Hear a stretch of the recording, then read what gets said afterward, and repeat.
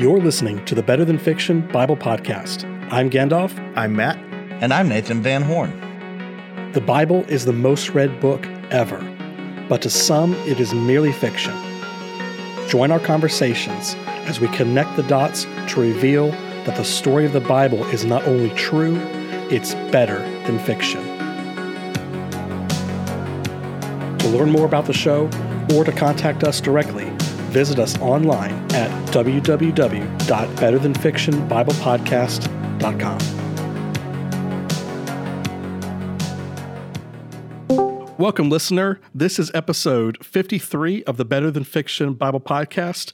As always, joining me are Matt and Nathan Van Horn, and as always, me, your humble host, Gandalf Savage, continuing to talk these 30 minutes about the narrative of the city of Babel. And if you've been listening to us for the past couple of episodes, you know, I won't say we've been stuck in Babel. That's not the right word. We've been thoroughly exploring. Just laying a good foundation for what we're trying to build on. That's right. We keep on putting down those hewn, burnt bricks to build the foundation of the story of the city of Babel. But just like the citizens of the city of Babel, we have become scattered because we've been talking recently about elements of the story that are important to Babel, but they're not found in Genesis, right? We've been in Deuteronomy recently, last episode. Right. So my question is for you guys, where are we going to be today? Well, we're going to go back to Deuteronomy 32, and we're going to continue to talk about it. And honestly, it was probably, for some of you, new information. Maybe Deuteronomy 32 is not even a passage you've looked at before. So I know some of you all who listen in like binge listening, like you listen to 3 or 4 episodes at a time. So maybe you just got through listening to the other one and you haven't really gotten time to process it yet. But this is also one of those episodes that if this is your first episode, you might want to listen to last week's before you listen to today. Absolutely. Hey, one other note on that I want to say something, just an appreciation. I can't say thank you enough to the folks who have taken time to write a written review on iTunes. We've had several of those lately, and they're very helpful, and they're encouraging. And also people who take time to send us an email from betterthanfictionbiblepodcast.com who fill out the form and send us feedback. Really appreciate that. Oh, also, one other detail. If it sounds like I'm going through a car wash, it's because the building that I'm recording in is being power washed today on the outside. So you're hearing the pressure washer just outside my window. So such is life. Well, see, listener, that this is the drawback of being the pastor of First Baptist, because the humble media director that I am, I don't have a corner office like Pastor Matt does, right? So I am insulated. You're in a dark cell with no windows. Oh, you mean the corner office that is like at the very end of the air conditioning chain? That it's either too hot or too cold. Closest to the cross street train. Yeah, that's the cross city train traffic place. It is a beautiful location in the building, though. I'm very grateful. Well, Matt, you were talking about. Oh, thanks for doing my job for me. I forgot about the reminding people to write in. My office is on the second floor. I was deemed too noisy, and I infringed upon the productivity of my colleagues.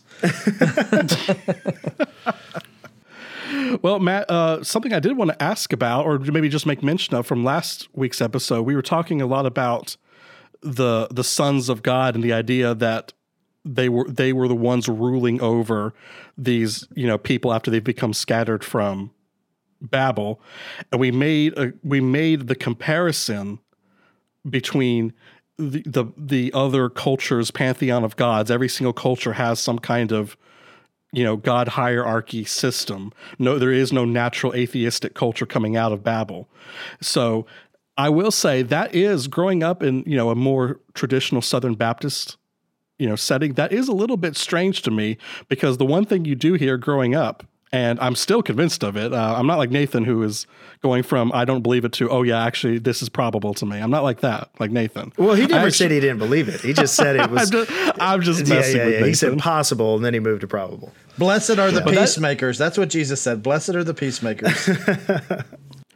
And I have actually, I was just kind of joking when I said I didn't believe it, but because you talk about this a lot, Matt, of the idea of the sons of God. We talk about it a lot on the podcast, but it's going to be very interesting to a listener, I think, who is maybe not as familiar with that idea going into this week's episode. Yeah. You know what I found interesting after last week?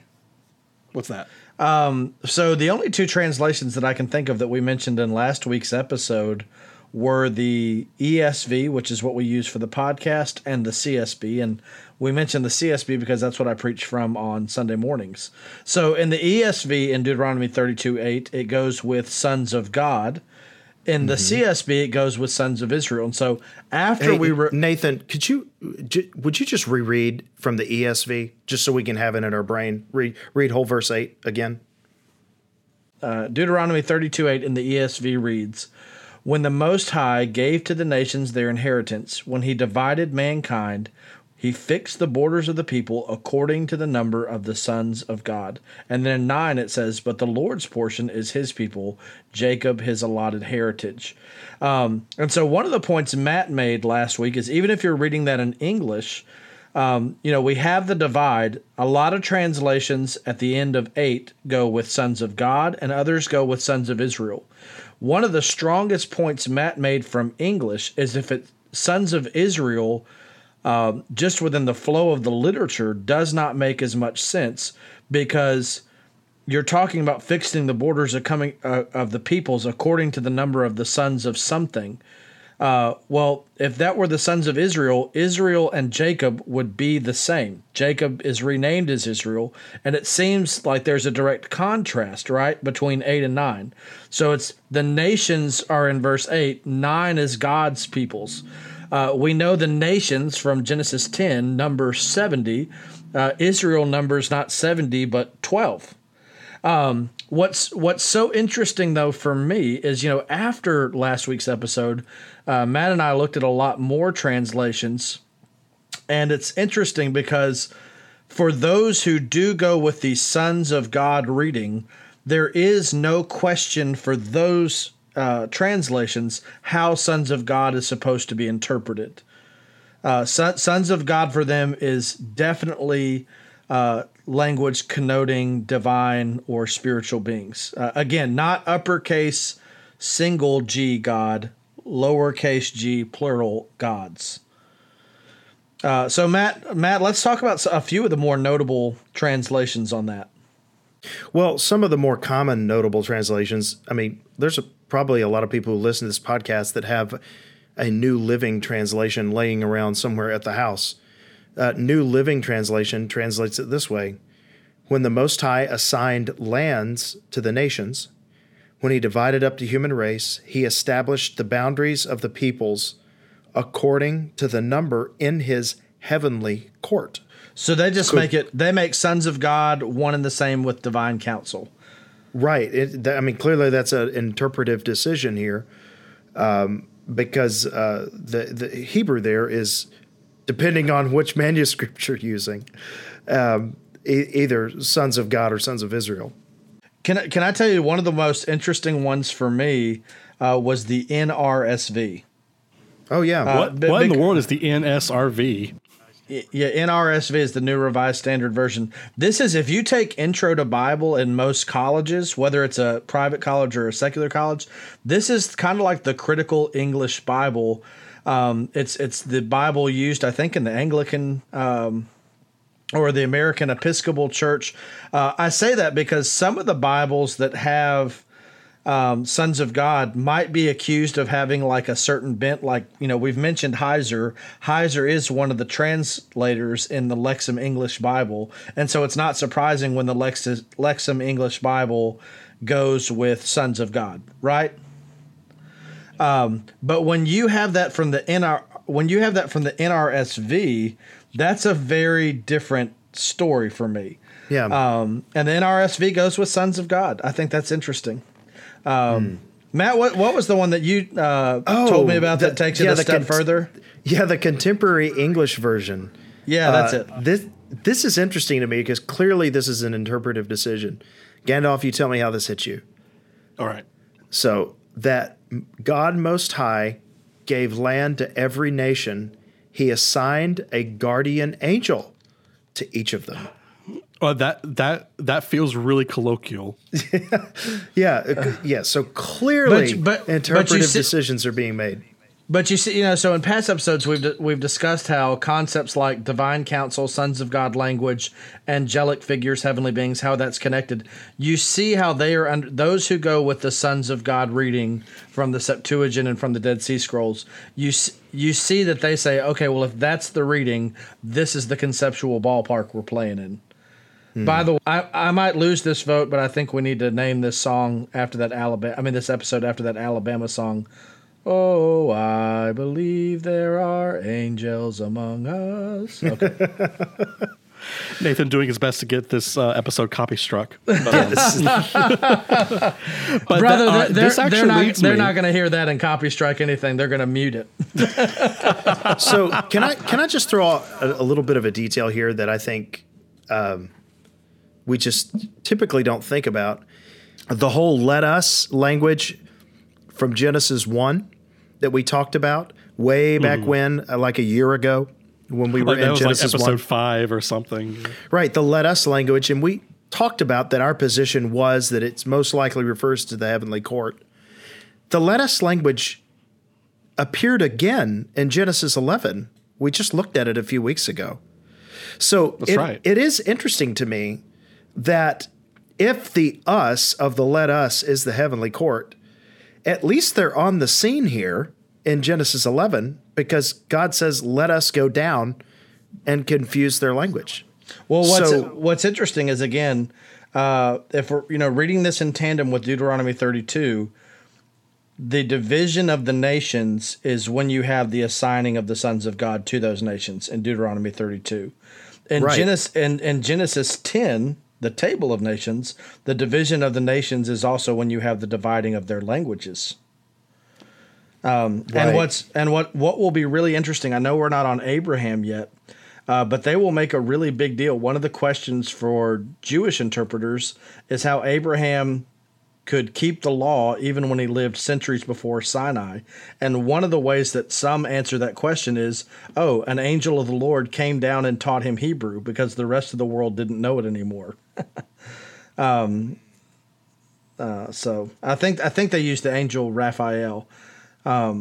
Either that or my kids were watching Ninja Turtles the other day. I think they have I think it's in Jubilees. They have the angel Raphael teaching Abraham post Babel. They have Raphael teaching Abraham Hebrew because after the division of the nations under the sons of God, you have multiple languages. So if we're looking at this, and let's stick with the ESV for the purpose of discussion. When the Most High gave to the nations their inheritance, when he divided mankind, he fixed the borders of the peoples according to the number of the sons of God. So if the sons of God here, if it is the heavenly court, just to remind us of Genesis 11, listen to what happens in Genesis 11, verses 7 and 8. Come, let us go down and there confuse their language, so they may not understand one another's speech. So the Lord dispersed them from there over the face of the earth, and they left off building the city. So the division, that's one verse right after the other. This whole "let us," whoever the "us" is coming down, it's almost like it's happening in tandem with the division. Okay, so with all this being said, I do have a question. Maybe you guys can help shed some light on this. Whether you're going with, guardian angel or divine council, heavenly court, sons of God, it's clear that the nations are being all divided up and they're being assigned to these divine beings. My question, is this a good thing or a bad thing? Ooh, that is a good question. That is a good question. Yes. Yeah. So it's kind of a mixed bag. Matt, you want to go first? Yeah, so it's interesting to me that it's a discipline, I think. But discipline doesn't necessarily mean for our bad. It's a discipline with a mercy, right? Yeah. So this almost happened to Israel. And in fact, I think that's a great example to go to. We're talking about Sinai. Right. So, and if we remind ourselves, okay, oh my goodness, I'm just now thinking about this, of living the Exodus while they're reading Genesis. Yahtzee, that's it. Oh man, this almost happened to them. So we're going to man. Exodus 33, right? Yeah, this is Exodus 33. So Gandalf, this is right after the golden calf episode. So that wasn't good. Right after they built something they shouldn't have built, you mean? Right. Yes, and then they came down off the mountain and worshipped it as a god, you say? Yeah. Illuminati confirmed. Yeah, and then Moses came down, and then he shattered the tablets. So, interestingly enough, though, is God says to the people after all that happens, he says this in let's just start at verse number 1 of Exodus 33. The Lord said to Moses, "Depart, go up from here, you and the people whom you have brought up out of the land of Egypt, to a land of which I swore to Abraham, Isaac, and Jacob, saying, to your offspring I will give it." But listen to verse 2. "I will send an angel before you, and I will drive give you out..." an angel for your nation. That's right. "I will give an angel for your nation, and I will drive out the Canaanites, the Amorites, the Hittites, the Perizzites, the Hivites, and the Jebusites. Go up to a land flowing with milk and honey." And it's like, well, hey, this is all good. How can this be a discipline? But notice the next thing. "But I will not go up among you, lest I consume you on the way, for you are a stiff-necked people." Isn't that interesting? So is it, back to the compassionate discipline of Babel, is God dividing the nations among the sons of God, saying, listen, I don't want to go to the flood again, but humanity remains a stiff-necked people. I'm not going to abide with all of them. I'm going to set one nation apart for myself. Again, this is right before he calls Abraham, who's Abram at the time, but I'm entrusting the others to the divine council, to the heavenly court, to the sons of God. Is that what you're getting at? Yeah, and it's interesting that Moses later pushes back and says, "Hey, listen, what's going to separate us from all the other nations? They've got angels too." They've got angels too. So it's interesting that Moses pushes back on this to God and says, "Listen, look, if you don't go with us, we don't want to go." And God ultimately does go with them, but God was not going to go with them because he was protecting them from his presence. And by the way, it needs to be said that it needs that's to also be the said, story of Cleft in the Rock, where God protected Moses. Yeah, I was about to say this is that's interesting. But it also needs to be said that this is the story between the instruction for the tabernacle and the building of the tabernacle, right? Yeah. This is in other words, this is in Babel. They were trying to go up to God, and in tabernacle, God is going to come down and dwell among them. When it looks like when God's own people still look like a Babel people, he said, "Let me give you guys an angel instead of me, because I'm worried I might consume you." Moses says, "God, if you're not going to come down and dwell in our midst, don't take us from here." In fact, let me read it to you specifically. In Exodus 33:14, "And he said, my presence will go with you, and I will give you rest. And he said to him, if your presence will not go with me, do not bring us up from here. For how shall it be known that I have found favor in your sight, I and your people?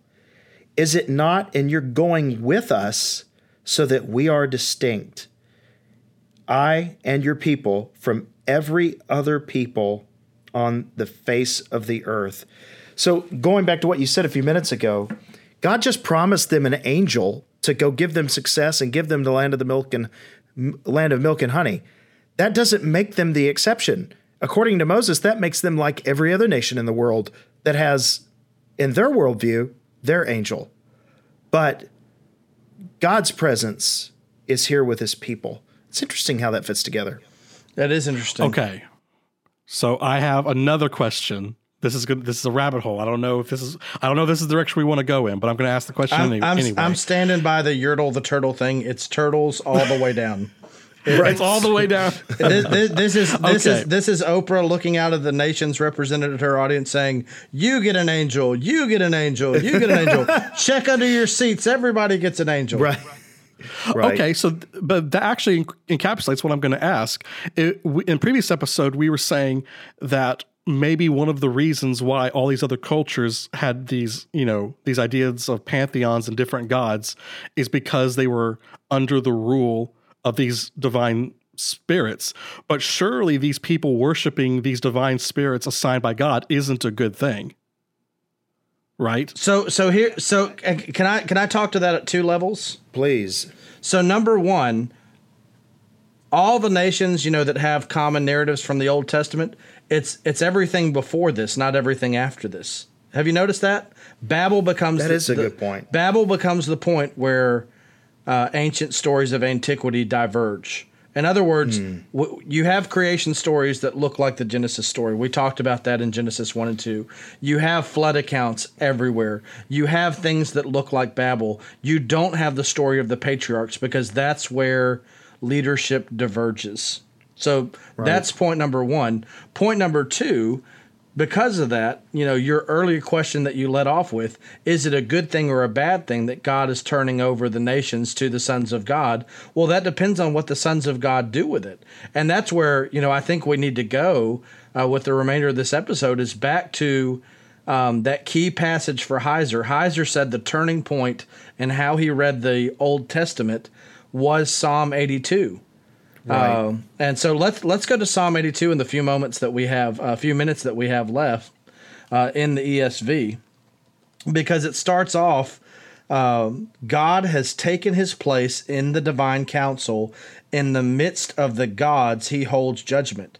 That is weird to read. God sits in the midst of the gods. How What does does that work? sound like, Gandalf? That sounds like some Greek mythology stuff, right? It sounds different when you're reading it for the first time, until and we've already parsed out what this is all about when we were looking at earlier in Genesis. But what's so interesting is, why is God judging the sons of God? Why is God judging the lower Elohim? Well, read the rest of the passage, right? It's 6 through 8. You can find it. Psalm 82, 6 through 8. I said, you are gods, Elohim there, sons of the Most High. This is sons of God language, all of you. Nevertheless, like men you shall die and fall like any prince.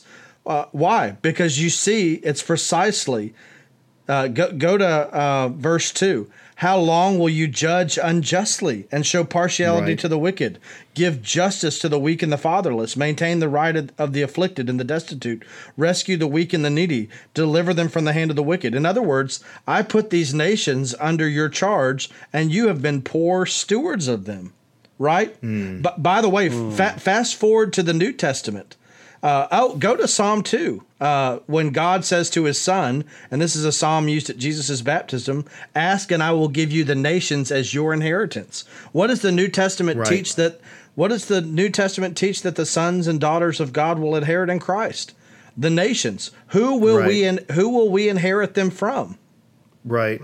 And also, we'll judge angels. That's it. It's so weird, but it all goes together. So I think if you were to talk about using language like gods, like, wait a second, there are actual gods over the other nation, like lowercase g. So like Gandalf and you, Nathan, we've all grown up in similar environments and stuff like that. Such things were foreign, never talked about in church. And that's not a bad thing. It's because this is not the central message of the Bible, but it is there.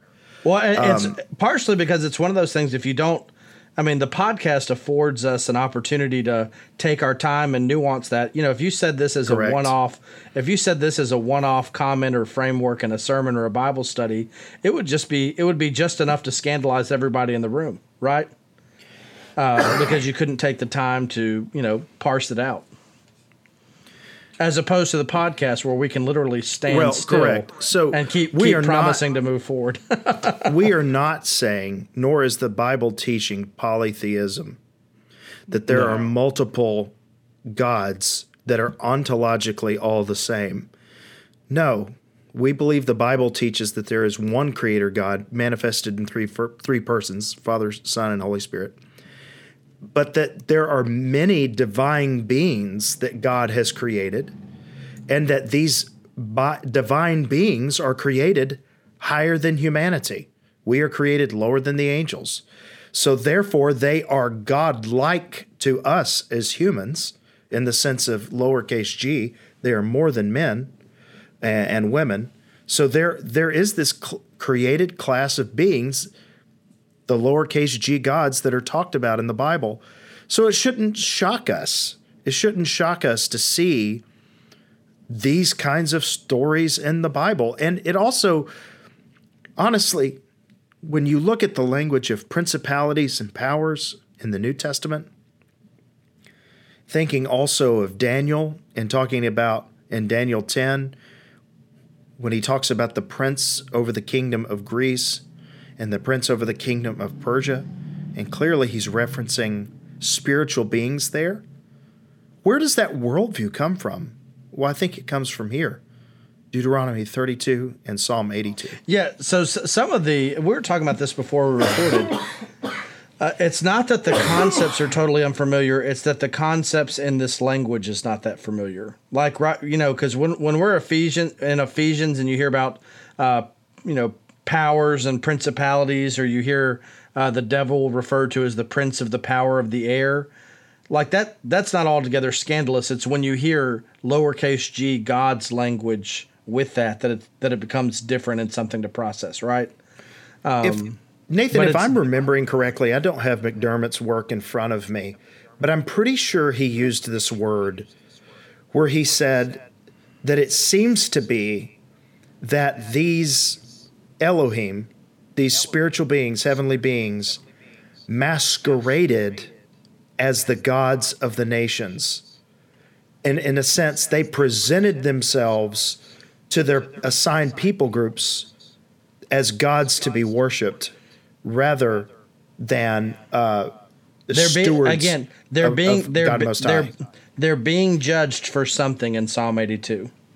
Yes, and going with that, I think of scenes in the Old Testament, like I think of the Philistines when they take the ark at Shiloh, 1 Samuel 4, and they bring it and they present it before their god, Dagon.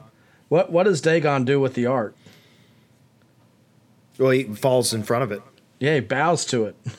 In other words, even for them, you can have lots of lowercase g gods here and there, but they're certainly never confused about who the only uppercase G singular God is.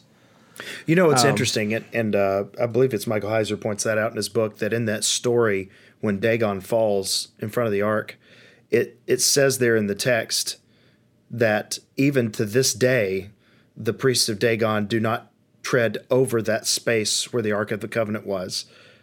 That, in a sense, in their minds, that what Dr. Heiser points out is that land, that little segment of land, was claimed by the God of Israel, that no longer bowed to Dagon because Dagon lost that battle there. Isn't that interesting? That is interesting. So Gandalf, how do you this is all weird stuff. And by the way, again, this is your first episode. You're probably thinking, man, these guys are crazy. But if this is your first episode, I beg you, go back and listen to earlier stuff. I promise. It makes sense. If this is your first episode, don't forget about that 5-star rating and written review. No. That's right.